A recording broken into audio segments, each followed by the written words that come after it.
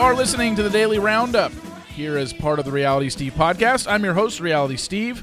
Thank you all for tuning in. Good show for you today. We got some Bachelor Nation stuff to go over. I'm going to tease this week's weekly podcast. It's going to be up in a couple hours.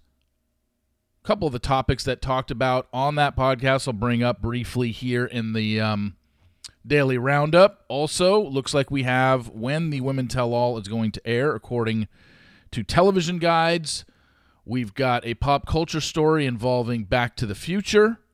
You know how much I'm a geek for that movie. And then the premiere of Survivor last night, 2 hours, and the finale of Special Forces. And we will get to all that momentarily. This podcast is also brought to you by Trail Mix Games. For a tasty mix of love and drama, download Love and Pies for free today. That's Love and Pies, free to download in the App Store or Google Play. All right, let's talk about The Bachelor real quick, and probably in the first half of this, spent talking about some Bachelor-related topics. First off is Jess. Now, at the Women Tell All taping this past Friday in LA, Us Weekly sends a reporter out there, and they're able to talk to a few of these women behind the scenes or after the taping. Maybe it's before the taping. Either way, it was taped. It was recorded on Friday, the taping of the Women Tell All and this interview with Jess. And Jess said something that has my mind spinning because I don't really understand it. The reporter clearly asked her, how'd you feel about the conversation with Zach, how it went, and then obviously you getting sent home in that moment. And she said, I definitely was blindsided. Throughout our journey, he always reassured me and validated me. He always told me everything's going to be okay, and it just kind of hold on. So as time went on and I wasn't getting that special quality time with him, I was definitely in my head of like, what am I missing here? There's nothing being communicated. That's wrong. So in a way, I saw it coming because it just wasn't adding up. But yeah, I definitely was blindsided still. She literally contradicted herself in that paragraph. If in a way you saw it coming, then you can't be blindsided, right? Seeing something coming means you don't know you're about to be blindsided. Blindsided means I didn't see it coming. So maybe someone just needs to tell Jess exactly what the definition of blindsided means. So she also said, I think he's an amazing guy. I think he was doing his best he could in the moment. I was doing the best that I could in the moment. We both just weren't understanding each other, and it doesn't mean that I was in the right and he was in the wrong. Like, there was no right or wrong. He was speaking his truth. I was speaking mine the best that we could, so I was not ever upset with him. It was just more of like, I wish we could have understood each other. That's kind of confusing, and it's almost revisionist history because it clearly did seem like she was upset with him in the moment. Even if it was just in that moment and then a day later she was fine, she was upset with him in the moment. And it seemed like when she went in the car after she was eliminated and was crying and talking about her departure, she wasn't happy with him because what she just said in that sentence is not what she conveyed on the show once she was eliminated. So, look, I get it. This happened, and her elimination happened in the month of October. They taped this on February 24th. Like she said, 4 months to sit on this? I mean, clearly things have changed, but she's answering it the way she's answering it now, and it's like after she has a little more perspective on what happened on the show. But at the time, one, she did seem upset with him, and two, she did seem blindsided. So I don't know I don't really know where to go with Jess on this one, other than, like most things when it comes to this show, and when people speak at the Women Tell All, or even the Men Tell All, it's very hard to believe that these people are still bothered by anything that happened during filming, unless it was something totally egregious. But somebody walking in and stealing a date or stealing time from you, even if it was, first night, second night, that's back in September. They're taping this February 24th. Like, if you're really still bothered by that, you've probably got issues. Most of these people, It's like, look, we're over it. And you and I both know the way the tell-alls work is the producers gas up these women and these men and tell them basically what their role is on that show. You need to bring this up. You need to say this. You need to call them out. And if you're not willing to do that, they might not even bring you there. And if you get there and you do it, you'll get camera time. So it's why I can never take the tell-alls seriously unless there is a very hot topic that needs to be discussed. But being bothered by something that happened 4 months ago, I can never buy that stuff. Especially if you're bothered by somebody who came in and interrupted one of your dates or your talks with Zach. It's like, okay, you're probably over that by now. You're really not that bothered by that. On the podcast, my weekly podcast that's going to be up in a couple hours, I talked to Dr. Diane Strakowski, who's a licensed psychologist who covers this show, the Back to Love Doc, on Instagram. You've seen her on a few of the other podcasts. You heard her on with Dave Neal earlier this week.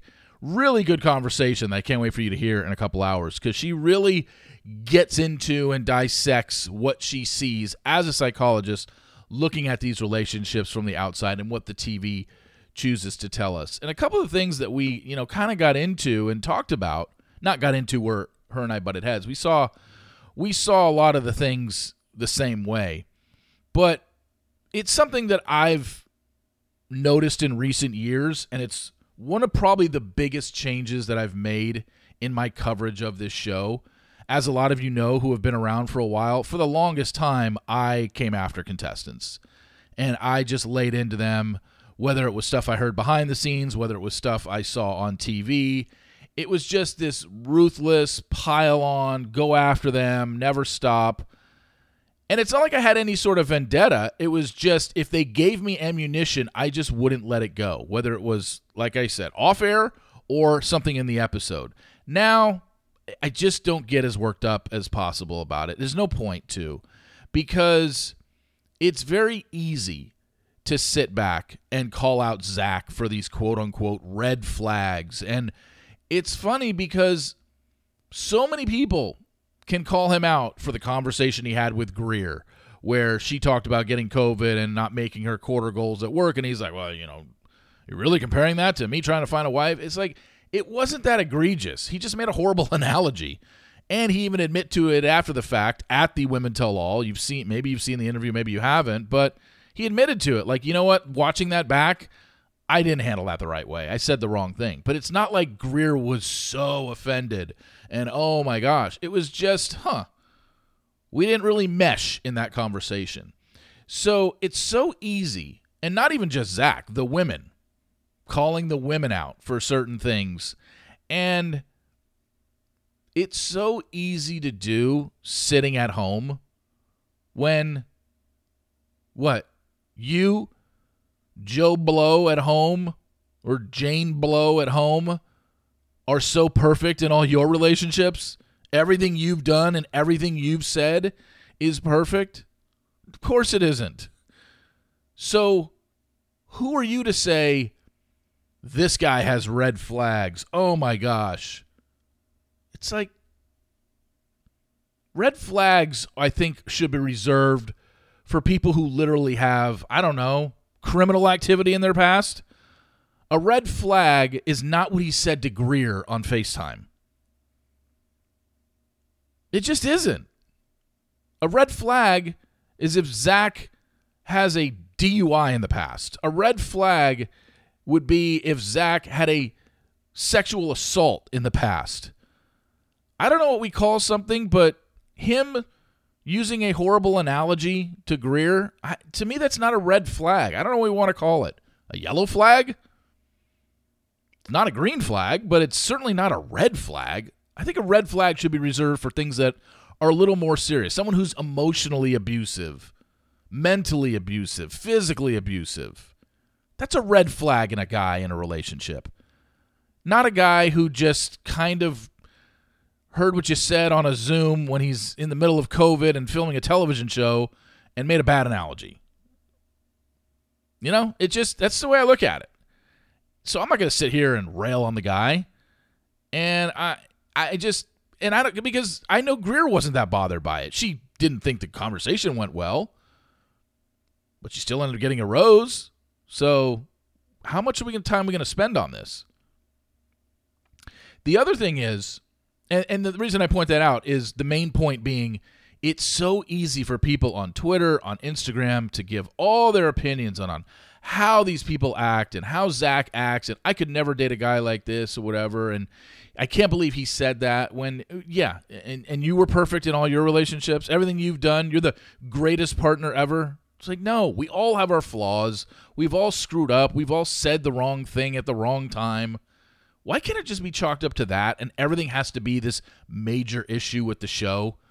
You know, kind of like the insufferable narcissistic windbag calling him a total dick. Really? Get over yourself. Now, moving on to the crying by the women on this show. You know, Jess was very, very emotional, either with Zach and in the car leaving. And I know this seems obvious, but I feel like I have to remind people of this every season. Even on the first night, there's the producer manipulation of getting someone to cry about something completely different and then using that footage to make it seem like they're crying about leaving the lead. And people are like, how can you cry about somebody you just met a week ago? And Jess was probably about a month into the show. Are you really that bothered by Jess? You know, I think when you look at someone like Jess and you look at someone like anybody who cried at the end of the show, I can't even remember if Allie did or not.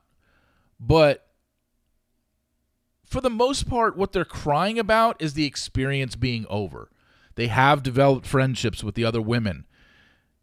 And the fear of rejection on TV. Not necessarily, oh my God, I thought that guy was going to be my husband and now it's not. No, it's more about, man, this is going to suck. I'm getting rejected on national television. That's going to bring out emotions in women. And it's going to bring out emotions in men. It's more about the rejection. It's more about, wow, this whole thing is over now. I really wanted to continue. Not necessarily because, oh my gosh, this guy is going to be my husband someday. It just, people need to keep that in mind when it comes to the emotions that both the men and the women on this show exude when they get eliminated. If they were to actually be really honest with themselves, some of them have been post-show. It's more about, you know what? I felt bad because I'm going to get rejected on national television. I have to watch this back. I was bummed I couldn't continue. It's more about the experience being over, leaving your friends so quickly, and then that's it. Really doesn't have to do with, oh my God, I'm crying over this guy or this woman. It doesn't. All right, let's move on to the schedule for the TV and The Bachelor the rest of the season. Going by my TV guide, it's now showing that the Women Tell All is going to be on Tuesday, March 14th, which makes sense. We knew they had to double up at some point, knowing that the end game was Monday, March 27th. So now we know the rest of the season. March 6th, next week, is going to be Budapest. March 13th, the following week, is going to be Hometowns. Then you're going to see the next night, Women Tell All, which makes the most sense because Ariel, Gabby, and Katie were not at the Women Tell All. So after Hometowns on Monday night, you're going to see everybody up to the final three there at the Women Tell All. Then the following week, the 20th, is going to be overnights. The 27th is going to be your 2-hour finale plus your live after the final rose. So there you go. Thank God for TV guides on televisions. I mentioned that in the open, pop culture related news is the fact that I have a story regarding Back to the Future. If you didn't know, either in 2021, I think it debuted in England, was the Back to the Future musical. And it won an award that's the equivalent of Best New Musical out here. I don't know what the name of the award is for England, but it did win it. And someone who reveres the Back to the Future franchise as much as I do, when I heard about a musical, I'm like, but this story isn't a musical. But then you think about it, it has one of the best scores ever in an 80s movie. It really does.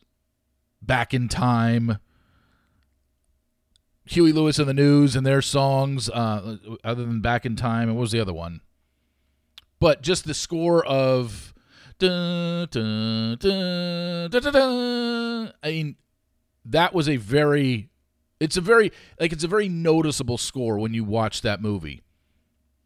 Marty's going through and he's in the DeLorean and the music playing in the background. It's so good. So I was like, okay, makes sense to me now. Well, it's coming to Broadway. It's going to hit the States this summer. I think I read in June it's going to have like an opening, but then it's going to officially open on Broadway, across where it's, every night or whatever. In, I believe, August. I got to say, if there is something that's going to be on whatever you want to call it, a bucket list of mine now, I think this has to be added to it. I've got to see the Back to the Future musical at some point.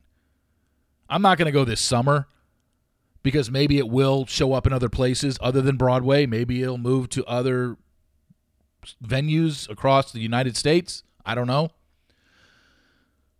But this is obviously something I need to see. There's just no way I can go the rest of my life and not watch the Back to the Future musical, because I heard great stuff when it was in London, and I just didn't really pay attention. I'm just like, really? This is a musical and it's getting great reviews? I mean, I was happy to hear it, but I just was like, I guess I have to experience it for myself. So that's a goal of mine. Now, I saw a story yesterday about the launch date or whatever. I believe like it's going to have like a few shows in June, but it's officially going to launch on Broadway in August.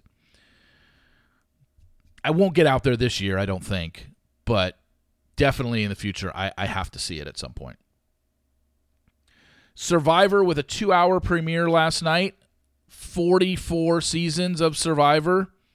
And, oh boy, I can't remember, especially a first episode. We've never had this many medical emergencies in one episode. I don't have everybody's names down yet, and I probably won't for a good portion of the season. Brandon, I know. He's the former NFL football player, I believe. He got lightheaded. Bruce was the guy who went head first when they had to get under the net, and he obviously didn't get down quick enough and hit his head, bleeding profusely. He had to sit out the rest of that challenge. And then, who was the other guy who was climbing up the rocks that fell and separated his shoulder? See, I'm not good with the names yet. Oh, they did get Brandon and Bruce, so I'm proud of myself for that. But yeah, my gosh, 2 hours. I thought they'd had 2 eliminations. We got through 2 hours and still only 1 elimination. But I guess because Bruce had to be removed from the game, that was their second one.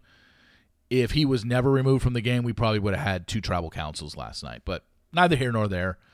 A good first episode, I thought. Some characters once again this season.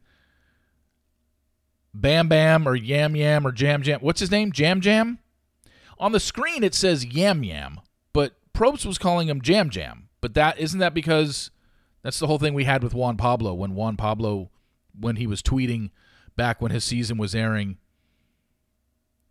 it was always like, yeah. But that's supposed to be, or it was like, ja. That's got to be it, right? Because on the screen, it literally says YAM, but Jeff Probst is calling him Jam Jam. So I'm guessing it's a cultural thing. Now, he's going to be a character. And the single mom is going to be a character, although I don't think she's lasting long in this game. The kid with the glasses who put on 30 pounds, who's a super fan of the show, he's lasting long. It's impossible to say who's going to win this thing. There's no point. You might as well just give me a hat with all 18 names in it, and I'll just pick one, because I have a better chance of picking that than I do saying who I think it's going to win based on one episode. We have no idea, unless there are spoilers out there, but I don't want spoilers for Survivor, ever. And then there's a couple other ones, but again, I'm not great with names, but man, what a rough first episode in terms of evacs and injuries. We've never seen that. 3 people had to be tended to medically. Bruce and Brandon And the other guy who separated his shoulder. It's crazy. And finally, we end with Special Forces. What a great new show on Fox. I hope they bring it out and they have another season next year. I think it'd be great. Very inspirational show. If you don't know what happened at the end, very surprising. Not surprising that Hannah Brown won. I saw that coming for a while. Once she got through about halfway through the season, I'm like, okay, she's clearly not going to quit. And she's clearly not going to, unless, obviously, you can't predict a medical evacuation. But it was very obvious, and she's promoted the show a lot on her Instagram. I knew that she had won. And then, or it was obvious. I didn't know anything. It was obvious she had made it to the end. The Carly thing was surprising because I think everybody expected Danny to make it to the end. And look, I'm not going to call this guy out. He's a professional football player. He lasted 9 more days than I would have lasted there. But I am curious to be like, dude, there was 5 hours left. What, you couldn't stand 5 hours? You made it through all that, but you couldn't stand loud noises in your ear? And look, I'm not saying I could have. I'm just saying for a guy who pretty much made that whole experience look easy, seemingly passing everything with flying colors, what set him out was having headphones on and then playing loud noises. Like, that was surprising to me. I would think that surprised a lot of people. But I'm curious to see what he says post-show in interviews. Maybe he was just like, did they know that there was only X amount of time left? They had to have known that was the last day, and there wasn't much time left that they had to get through to get to the end. But I'm curious. Dwight, same thing. I don't think anybody's surprised that Dwight had to check out. It looked like he was mentally and physically drained from that. Danny was a complete surprise. And then once Danny did, I didn't think Hannah was going to be the only winner. So I really thought, especially when they put her and Carly in the interrogation hole together, I was like, okay, they're going to get out of this, and these two are going to be the winners. And all the credit to them. Hannah Brown was the MVP of the season, hands down. It wasn't even close because she was a reality star who, with no athletic background whatsoever, pageant girl, and for her to get through that and do as well as she did, all the credit in the world to Hannah Brown. So, really cool show. I hope they bring that back, and I hope they do the same thing. You get some athletes, and you get some reality people. Maybe you even get rid of the athletes and just be – but there's a part of me that thinks that maybe they should get rid of the athletes, but I think the athletes push the reality stars. If it's all reality stars, I think it'll be easier for some of them to quit. And I don't want to see that. But a very good show, and would love to see it back for a season 2. I have no idea if it's going to be a season 2. I mean, this started in January. We'd be months away from them even filming the next season. So I'll be interested, and I really hope they bring back a second season of that. Congratulations to Hannah Brown and Carly Lloyd for getting to the end and making it. That is I guarantee they probably feel like that's the best thing they've ever accomplished in their life. And Carly Lloyd is a multi-time Olympic gold medalist for the U.S. women's soccer team. Something tells me that she probably puts more pride in completing Special Forces than winning those gold medals. She'll be asked that in interviews. I'll be interested to see what she says. Anyway, thank you all for listening. Really appreciate it. Please rate, subscribe, and review in Apple Podcasts. Sports Daily is going to be up in an hour, and my interview with Dr. Diane Strakowski is going to be up in 2 hours on the regular Reality Steve podcast feed, so check that out. Very good talk with her. She really dives into the psyche of Zach and some of the women on this show. Fun conversation. Anyway, thanks for all for listening. Really appreciate it, and I will talk to you tomorrow. See you!